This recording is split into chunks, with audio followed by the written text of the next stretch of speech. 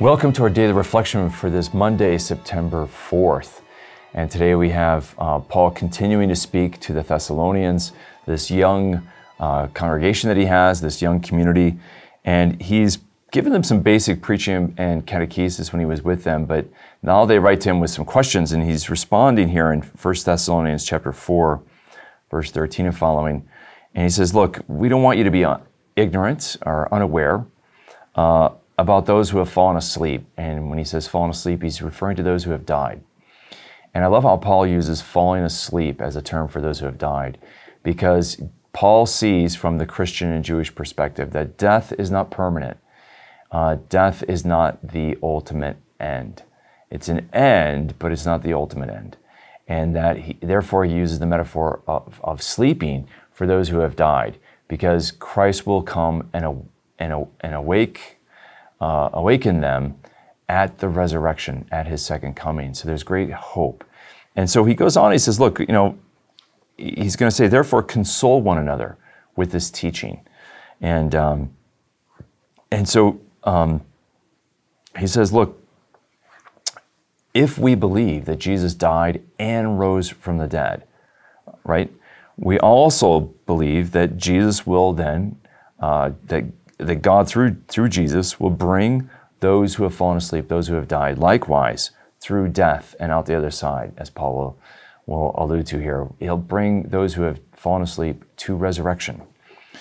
And then, he says, I tell you this, the word of the Lord, on the word of the Lord, that we who are alive, who are left until the coming of the Lord, will not just simply precede those who have fallen asleep. In other words, the idea that when Jesus comes in his second coming, he'll take those who are alive and bring them to heaven, and then people are worried, well, wait a minute, what about those who have died? Are they going to be left?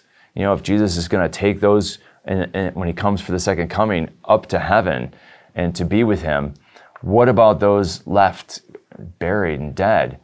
And Paul says, no, don't worry. First, when Jesus comes in his second coming, those who died in Christ, right, in faith in Christ, those who have died in Christ will rise, and they will be taken up to Jesus, and then those who are left alive will then likewise go. So not only will the dead not be left behind, but they get the first fruits of the call of Christ when he comes in his glorified second coming. And so that's important. And he wants them to be consoled that you're not going to leave those who have died with the second coming. And so I think Paul's giving some basic teaching that we maybe as Christians today can take for granted because of these questions being answered to the Thessalonians. But it reminds us, as we'll see as he talks about this further in the next couple of days, we have reason to be encouraged and consoled when we think about our dead who've died in Christ. And so today, let's think about our dead. Let's pray for them and their souls. And let's be consoled with the hope that we have in Christ. May the Lord bless and keep you. To sign up and start receiving these daily reflections in your inbox every day for free, visit formed.org/daily and enter your email. You can watch these reflections in video format by visiting formed.org. Formed is an online Catholic streaming service created by the Augustine Institute and Ignatius Press, with award-winning studies and parish programs, inspiring audio content, movies, ebooks, and family-friendly kids programming. To support the mission of the Augustine Institute, please visit missioncircle.org.